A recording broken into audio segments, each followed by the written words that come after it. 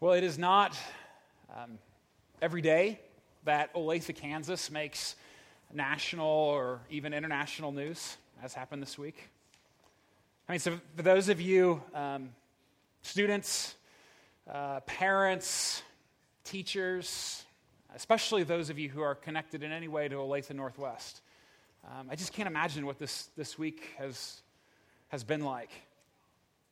I mean, yeah, we think about what it's like for our families as we go through this, as we experience such a terrible tragedy together. I was, in a meeting on Monday morning when I got the email from a teacher there who, shared that, two students, these young girls, at the same high school, our high school, actually. I mean, for those of you who don't know, Olathe Northwest is our closest school. We have 17 students that attend here that go to Olathe Northwest.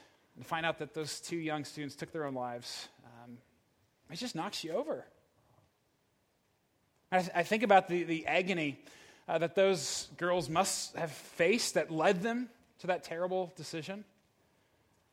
I think about their families, and their friends, their classmates, their teachers.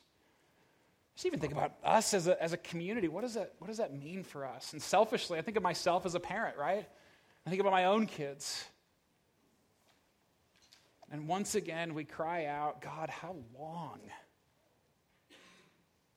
And kids, students, let me just say that your church, we love you.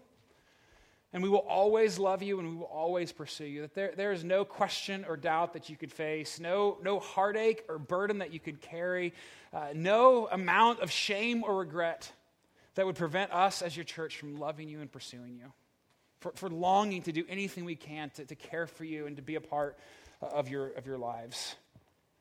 And this all happened the same weekend that we began our study in Habakkuk. Like this little tiny book in the Old Testament, this prophet so long ago who cries out for a world that should be better than this. And we learned 3 hard lessons from Habakkuk last week, that sometimes anger is the right response, that God can handle our anger, and frankly, he's angrier than we could ever be at a world so spoiled by sin and heartache. And that sometimes there are no satisfying answers. And what we need more than an explanation, what our community needs more than answers, is the presence of God, so often lived out among his people. And sometimes the only thing that we can do is wait. And that's where we left Habakkuk last week. Waiting. Longing for God to do something, praying that he would show up. And if you missed last week, let me just kind of catch us up where we are in this story, right? Because everything is written in the context of a story. And so Habakkuk, he's this prophet in Israel 2,600 years ago, right around 600 BC, a really, really long time ago. And it's a time in Israel's history when they've abandoned God. God's people have left God behind, and they have traded him for their own injustice and greed and oppression. They are mistreating one another, and there is injustice and suffering all over the place. And so Habakkuk cries out, God, how long? I mean, how long, God, are you going to sit there and do nothing?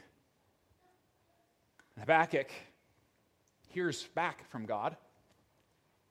And God says to him, Habakkuk, I'm not doing nothing. I'm raising up the wicked Babylonians to swoop down and judge Israel. The Babylonians, they were the worst.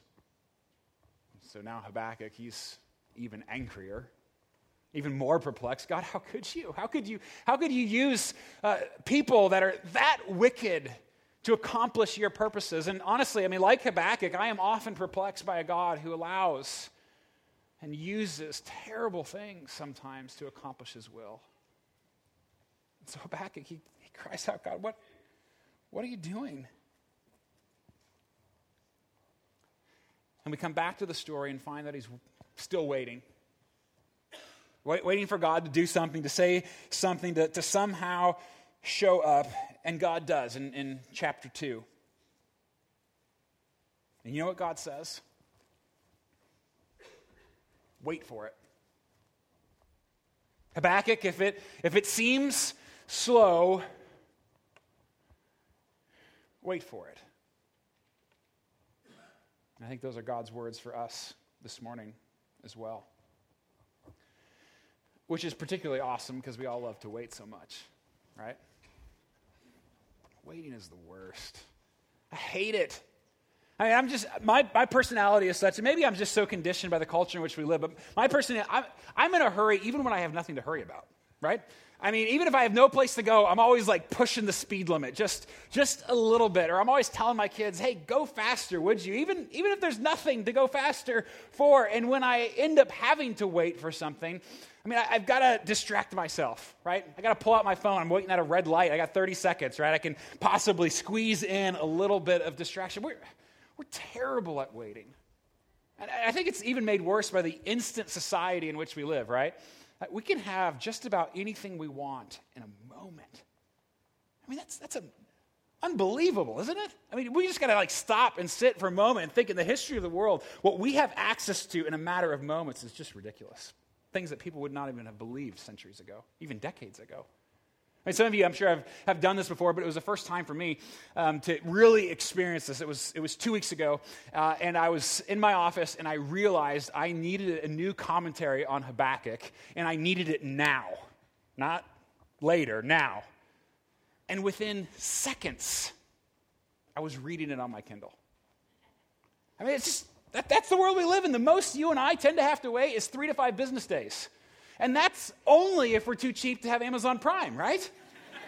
We don't wait for anything. And so when these really big things come to us, and you know what I'm talking about, right? The things that we lose sleep over. Disease, loneliness, our relationships fall apart, or suicide. And God says to us, if it seems slow, wait for it. As we wait, we learn 3 things about God this morning.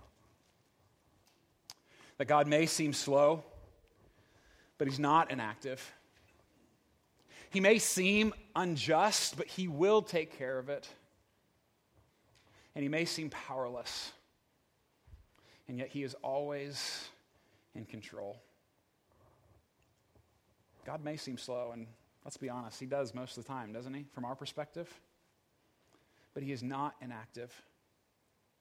And one of the things I love about God, I think God understands us better than we give him credit for, right?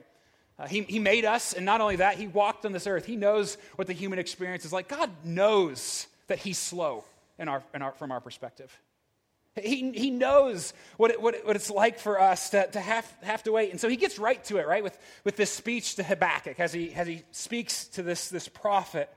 Right out of the gate, he says, for still the vision, okay, meaning God's plan to make it right, to actually do something about the wickedness that's happening. For still the vision awaits its appointed time. It hastens to the end. It will not lie. Habakkuk, if it seems slow, wait for it. It will surely come. It will not delay. Behold, his soul, meaning Babylon's, is puffed up. It's not upright within him. But you, Habakkuk, the righteous, will live by their faith. We live by faith. And faith or faithfulness, it's the same idea in the Hebrew language. Sometimes we think of faith as merely a mental assent. We subscribe to a list of beliefs. But in that culture, to have faith was to live faithfully, right? To build your lives on those things worth trusting. And it means to actively wait on God, to trust both him and his timing. But what did that look like for Habakkuk? To wait. Well, we don't know exactly when Habakkuk is writing, but roughly he had to wait somewhere between 8 and 15 years for the Babylonians to come in and destroy Jerusalem, which is not what he was looking forward to. But even that he had to wait a decade and a half. It would be another 47 years before God would judge the Babylonians. before they would get what was coming to them.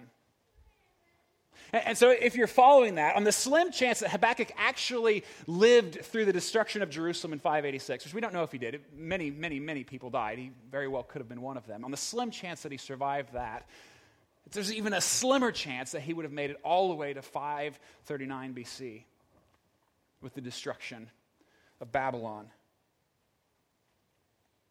Believe me, it seemed long for Habakkuk.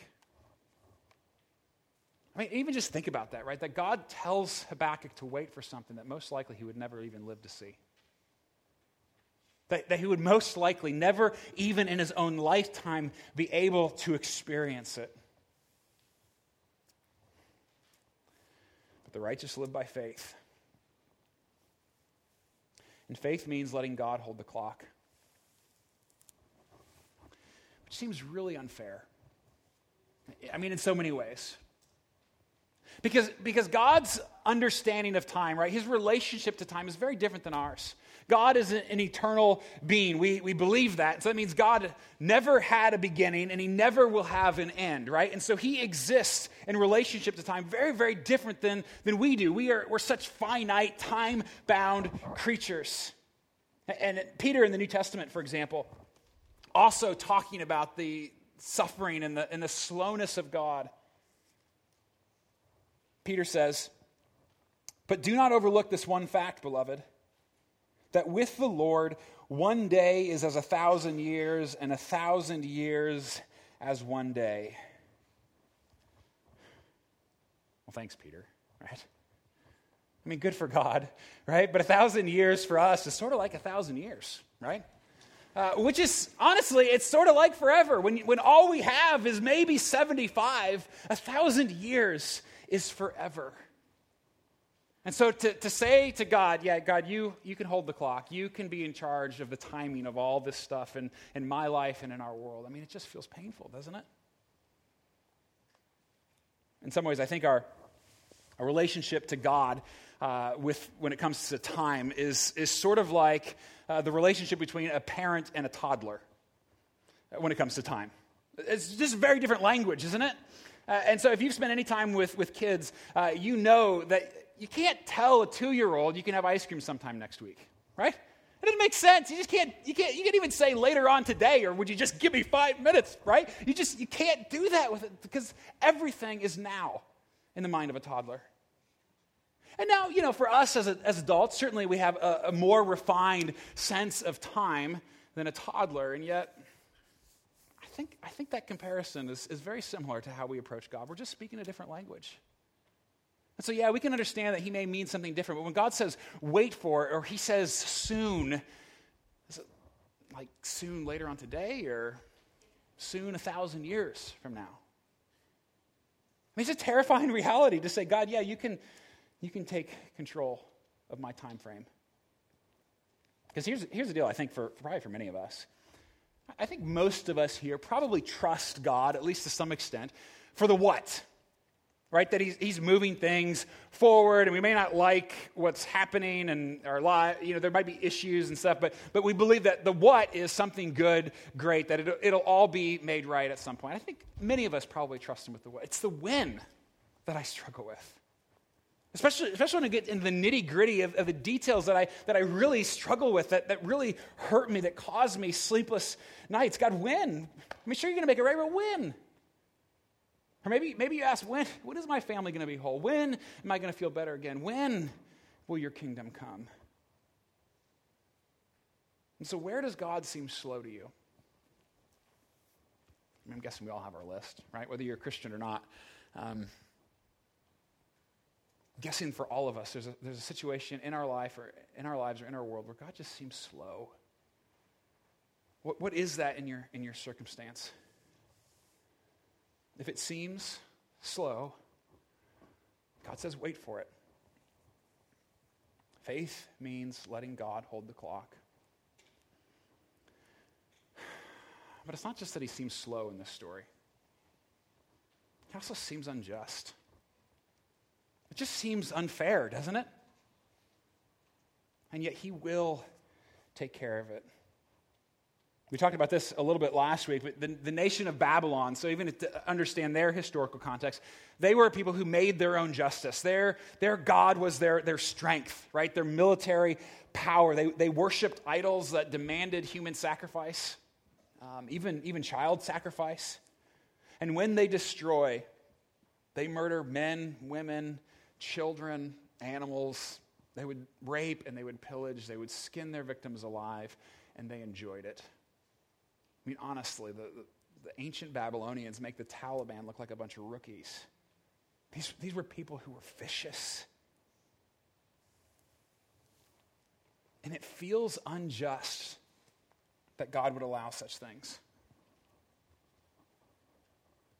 But most of what God says to Habakkuk here in chapter 2, most of it is about the Babylonians, where God keeps saying over and over again, yes, Habakkuk, I get it, but they're going to get theirs. That I'm not okay with their behavior. Yes, I'm permitting them to do this terrible thing for now, but I'm going to come for them as well. For example, a couple of spots. Verse 6, God says, woe to him, talking about the Babylonians, woe to him who heaps up what is not his own. All the remnant of the peoples shall plunder you. And verse 9 and 10, woe to him who gets evil gain to be safe from the reach of harm. You have forfeited your life. In verse 12 and 16, woe to him who builds a town with blood and founds a city on iniquity. You will have your fill of shame instead of glory. And Daniel 5. Also in the Old Testament, it's a few pages back, a little bit further. He's another prophet, one who was actually captured by the Babylonians and sent off into their land, right? Daniel is a book about that and what that looks like to live in exile. So it happened after Habakkuk writes. But in Daniel 5, we read about the downfall of Babylon. It's a crazy story, honestly. It's one of my kids' favorite because it's just so, well, let me just tell you. It's all the Babylonians, the rulers, everybody in charge, they're having this great big party, right? This celebration to their own glory, right? They're worshiping themselves, their own power, their strength. They've got it all together. When all of a sudden, out of the blue, a human hand appears, like with no body. Okay, told you it was crazy. And starts writing on a wall. And basically says, Babylon, you're finished. And that very night in 539 BC, the king of Babylon would be murdered in his sleep. The Medes and the Persians would take over. I mean, in an instant, this great empire just crumbles. God will judge the wicked. And whether he does that with another nation, as he did in this story, both with Israel and the Babylonians and the Assyrians before them, I suppose, or he does it by throwing the wicked into hell, God will judge. But here's the trouble, even that makes us uncomfortable, right? I mean, on the one hand, we don't want a God who does nothing about injustice. On the other hand, we get really squeamish when we think about a God actually judging people, right? Even sending people to hell. Even as terrible as the Babylonians were, we're uncomfortable with the concept of judgment. I mentioned this a few months ago, but it bears repeating. There's a guy named Miroslav Volf. He's a writer, a theologian. He's also of Bosnian descent, and he lived through the terrible genocide that happened there a couple of decades ago and works now for reconciliation among those people groups who were torn apart by hatred and violence. And he sees it as a result, the issue of God's judgment, through a very different cultural lens than we do. And he says almost offensively, it kind of offends me a little bit, except that I think that he's right, and I see this in myself. But he says that belief in a God who doesn't judge evil is only possible in the quiet of a suburban home. It's the only place where we can think that a God like this just couldn't possibly exist. And even tragic events like we witnessed this past weekend, right, reminds us of how insulated we are from true, deep pain and evil. But he writes, in a sun-scorched land soaked in the blood of the innocent, for people who have literally watched their own children raped and murdered before them, how can they not believe in a God of judgment? I mean, God would be wicked if he didn't judge the wicked. And for the majority of people, whether alive today or you look around the history of the world, right? For the majority of people living in fear and oppression, belief in God's judgment is the only source of hope. From the bully to the human trafficker, from the people who oppress the poor to those who are actively seeking out and murdering our brothers and sisters in Christ. And what's amazing to me is that Volf takes it even a step further. I mentioned that he works in reconciliation, right? And trying to bring people groups, these same people groups who were killing each other not too long ago, back together. And he is convinced that it's belief in a God of judgment that is the only thing that can prevent retaliation, that makes forgiveness and reconciliation any possible. The only thing that can possibly stop the endless cycle of vengeance in our world is belief in a God who will take care of it. Otherwise, the oppressed, once they get power, they're going to oppress. They're going to take over and do the same thing as their oppressors. We've seen that over and over in history. Only if we believe that God will take care of it can we actually live with forgiveness and reconciliation. And so faith means letting God be the judge. It's not our responsibility to sit in judgment of another person. That's only God's prerogative. And besides, I mean, don't we also deserve God's judgment? I mean, in some ways, I kind of hate to bring it up in this story because I think at this point, right, the second weekend, most of us are identifying more with God's people, right, with Israel. And I think there's something probably pretty appropriate to that. And yet, at the same time, don't we have a lot in common with Babylon as well? I mean, even just think of the list of woes, of accusations that God hurls against these people. I mean, don't we also hoard our wealth often at the expense of the less fortunate? Woe to us. That's what God says. And don't we worship our own strength and military power as a nation, creating a false sense of security just like they did? Woe to us. And have we built nothing on the blood of others? And I know we're nearing Thanksgiving, but let's not romanticize the relationship between our ancestors and the people whose land this was. Woe to us. And do we not also create idol after idol after idol to worship instead of the true God?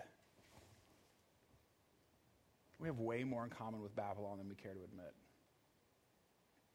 And never forget, God may use a nation, even our nation, but that doesn't for a moment justify that nation.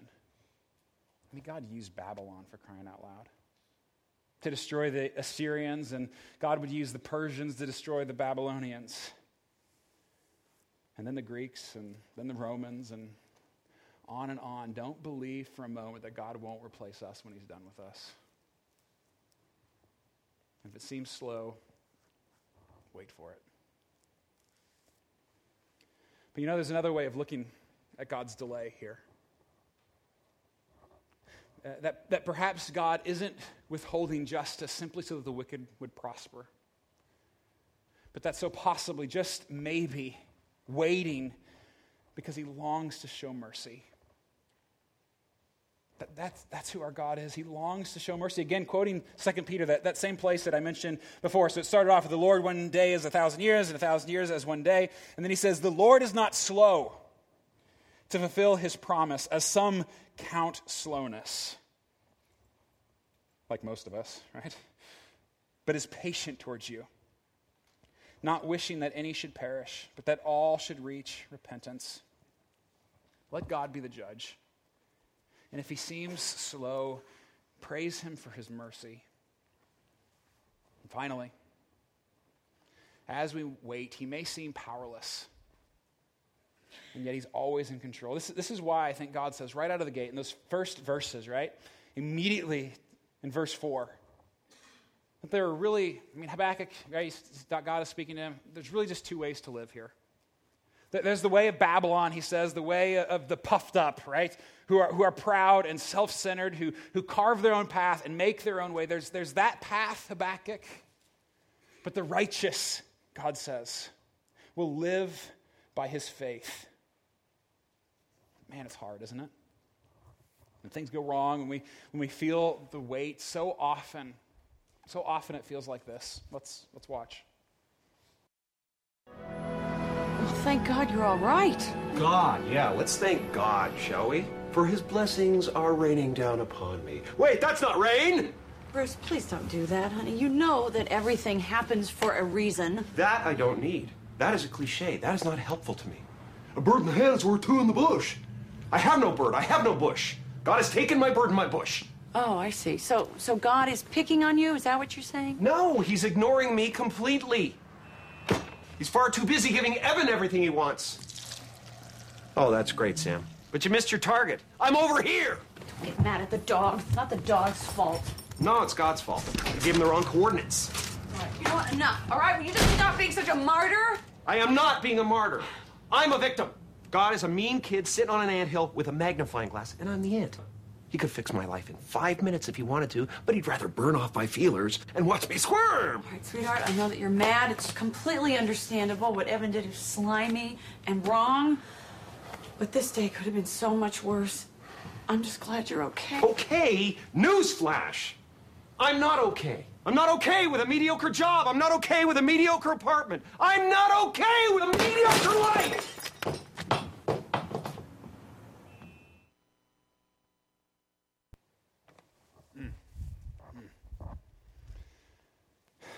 It's hard to watch in some ways, and yet many of us here have felt that way. And maybe not that God is picking on you, but maybe that he's ignoring you, which I think some ways almost feels more painful.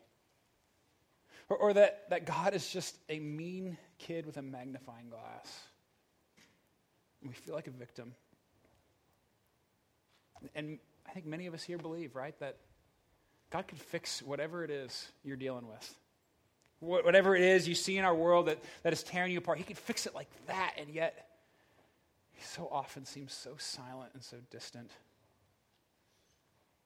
But the reality is even though we feel that, there's a big difference between Jim Carrey's response to God in that movie than Habakkuk's, right? Because in that response, it's all directed about God, right? But Habakkuk, he brings his complaint, even his anger. They both come from a very similar posture of disappointment with God, of even anger at what they see happening. And yet they come to God very differently, don't they? I mean, for Habakkuk is clearly confused, perplexed by what God is doing to accomplish his will, but not for a moment is he confused about who's in charge. I mean, everything in Habakkuk's life screams out, God has left the building. Or he's just a mean kid, or he's absolutely powerless. And only faith can say otherwise in moments like that. Rather than allowing his circumstances to determine what he feels about God, he allows what he believes about God to determine how he views his circumstances. I mean, do you see the difference there? Because I know for me, right, when junk happens in my life, or I see it in the world, or I just get frustrated or just even despairing over it, my temptation is to allow that to decide what I believe about God. Right? I see this and I see this and this happening in my life and around on the news, and so therefore God must be that. That's my temptation. That's not faith. Faith says, God, okay, I don't get it. I don't understand it. I may not even like it. But God, I continue to believe that you are good. You are present, that you are in control no matter what I encounter. I mean, how else could Habakkuk, right, in this circumstance, how else could he write down these words that one day, even him who would see his people destroyed by the wicked Babylonians, that in 2:14, one day the earth will be filled with the knowledge of the glory of the Lord as the waters cover the sea. Friends, faith means letting God be God, which is just so hard for us, isn't it? It's hard for me because, deep down, I kind of want to be God, right? I want to call the shots in my life. And really, if we're honest, I think many of us would say that, yeah, I kind of actually feel like I'd probably do a better job, right? Because we see things that happen and we're like, well, I wouldn't have done it like that, God, I guess. I mean, we feel that, don't we? I mean, just even imagine if God were up for re-election. I mean, it's kind of a ridiculous thing to think about, right? But just think about the potential for the smear campaign. The negative ads and mailers.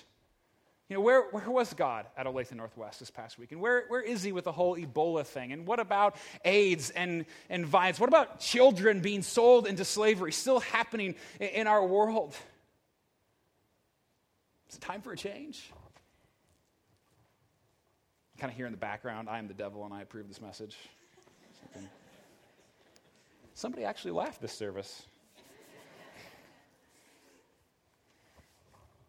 I mean, look at your worst circumstances. I mean, I don't know what that is for you. I know it is for some of you, but whatever that is for you, maybe it's cancer, infertility, maybe your relationships are just imploding, or depression, infertility, you name it. Whatever that is in your story, or as you look around a world so tattered, can you say, God, you've got this? Even though I don't understand it, and even though I don't particularly like it, God, I believe and I will continue to trust that you have got this. Faith isn't trusting God under the right circumstances. It's trusting God under any circumstance. And the alternative here, I mean, just like the Babylonians, the alternative to trusting God isn't sort of going off and doing your own thing, right? Because we're all going to trust something or someone. I mean, it doesn't matter what you believe, what your background is. We all trust something to keep us safe, right? To make our lives feel important, to give us satisfaction and joy. Every one of us trusts something. And so what's the alternative to saying to God, yes, I'm going to continue to trust you even when I don't understand all that you're doing? What's the alternative? It's being like the Babylonians. It's making anything else into our God. In fact, that's where God ends this section of woes, is talking about the ridiculousness of their idolatry, the things that they continue to worship instead of the true God. And so maybe your God is actually the thing that you've been praying for instead of God.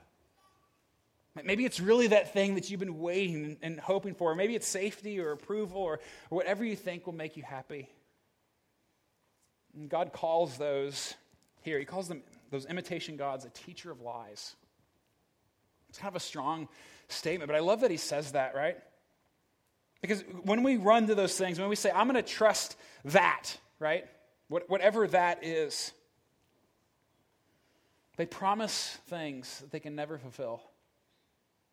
Are you waiting on God, or are you waiting on a pack of lies? Empty, meaningless, hopeless. And compared to the real thing, and I love how this chapter ends. With God saying these words about himself, it says in 2:20, but the Lord is in his holy temple. Let all the earth keep silence before him. When I hear that verse, right, and read that in context, and God is now speaking his final word on the matter to Habakkuk. Next week it's going to be Habakkuk's response. I almost picture God saying, I'm God, I'm in my temple. Let all the earth be silent before him. And it's almost like he sort of, drops the microphone and walks off, right? This is the end of it. For him, this is the final speech to Habakkuk, where he says, I'm still who you believed in. I'm still the God that you have worshipped and given your life to all along, even though it falls apart, even though you don't like it, even though you don't understand it. And so Habakkuk, if it seems slow, wait for it. Let God hold the clock. Let God be the judge. Let God be your God. For the righteous live by faith. And so Habakkuk would wait. And regardless, honestly, of whatever he actually saw of God's answer, Habakkuk died, and God's people died after him, and the Babylonians faded, and then the Persians faded, and the Greeks, and then for a little while, it seemed as if the wait was over, right? This little taste of it. The Apostle Paul says, when the fullness of time had come, God sent forth his Son so that we might receive adoption as sons. And in Romans, he adds that, he says, while we were still weak, at the right time, Christ died for the ungodly. And yet still we wait. I mean, that we believe is the centerpiece of human history, right? It is the moment, this death and resurrection, this coming of our God himself to bring life and hope that says there loud and clear that I am not finished with this world. That I haven't given up. I'm going to make things new. And that is the promise that, yes, one day this same Jesus who died and rose again will return and he will make it right. And yet still we wait. I mean, how many of his faithful people have cried out, how long? And how long will we cry out? How long? Until the glory of the Lord covers the earth as the waters cover the sea. And until that day, we hold to this: the Lord is in his temple. Yes, it seems slow, but we're going to wait for it. And Habakkuk's message to us today, it's a heavy one, right? We feel it deeply. And even last week, I think it was probably heavier, honestly, darker in its pain and its lament before God. And after Sunday this past week, I got several emails from people just in the thick of the wait, dealing with the mess of life. I asked one person if I could read their email for us. She said I could. Maybe that's not obvious. Because she's right in the thick of it. And so this is from one of our single moms who recently, her husband walked out on her family. And so she's wrestling with Habakkuk, just as we all are. But in her place of woundedness, here's what she says. Nathan, I've been thinking about some things you said Sunday morning. I always get a little bit nervous when I hear that in an email. I think one of the reasons God allows bad things to come into our lives, other than causing us to turn to him and trust him, is that it gives us a chance to be his hands and feet. During this horrifying last several months, I have seen and felt evidence of this in truly life-changing ways. People that I might not have ever had a conversation with have shared with me that they're praying for us, that they have been in my shoes and it will get better, have just hugged me and cried with me and generously shared God's love with me. And the crazy thing is, God will use me and my kids to help other moms and other kids through their horror and pain. We are guaranteed that this world will get worse. But we will live through the pain and it won't last forever. And man, oh man, do we need others who have gone through it before us to lend an ear and a ray of hope. And when I walk through it with another hurting mom, I'm sure to relive it a little and cry all over again. But God promises he'll make it worth it.